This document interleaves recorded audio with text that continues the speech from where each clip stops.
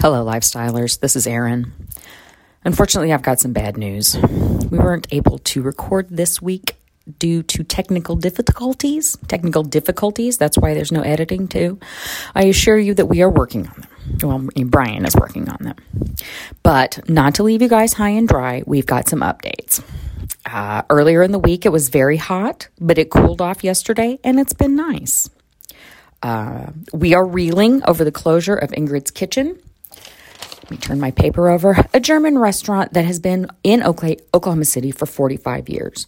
I don't have the details, but a while back it was sold to new owners, and then the tax commission shut it down for a while, and then it came back. It was cash only, and now it's really closed. Wie sagt man? Shady shit. Amanda's daughter learned that boys draw dicks in textbooks. Amanda also wants you to know that school has been in for a week, and so far no fascists have showed up to take any books out of Amanda's library. So that's a win. And Brian took a walk around the block since the weather's been nice. So we're working on our technical difficulties, and we will be back as soon as possible.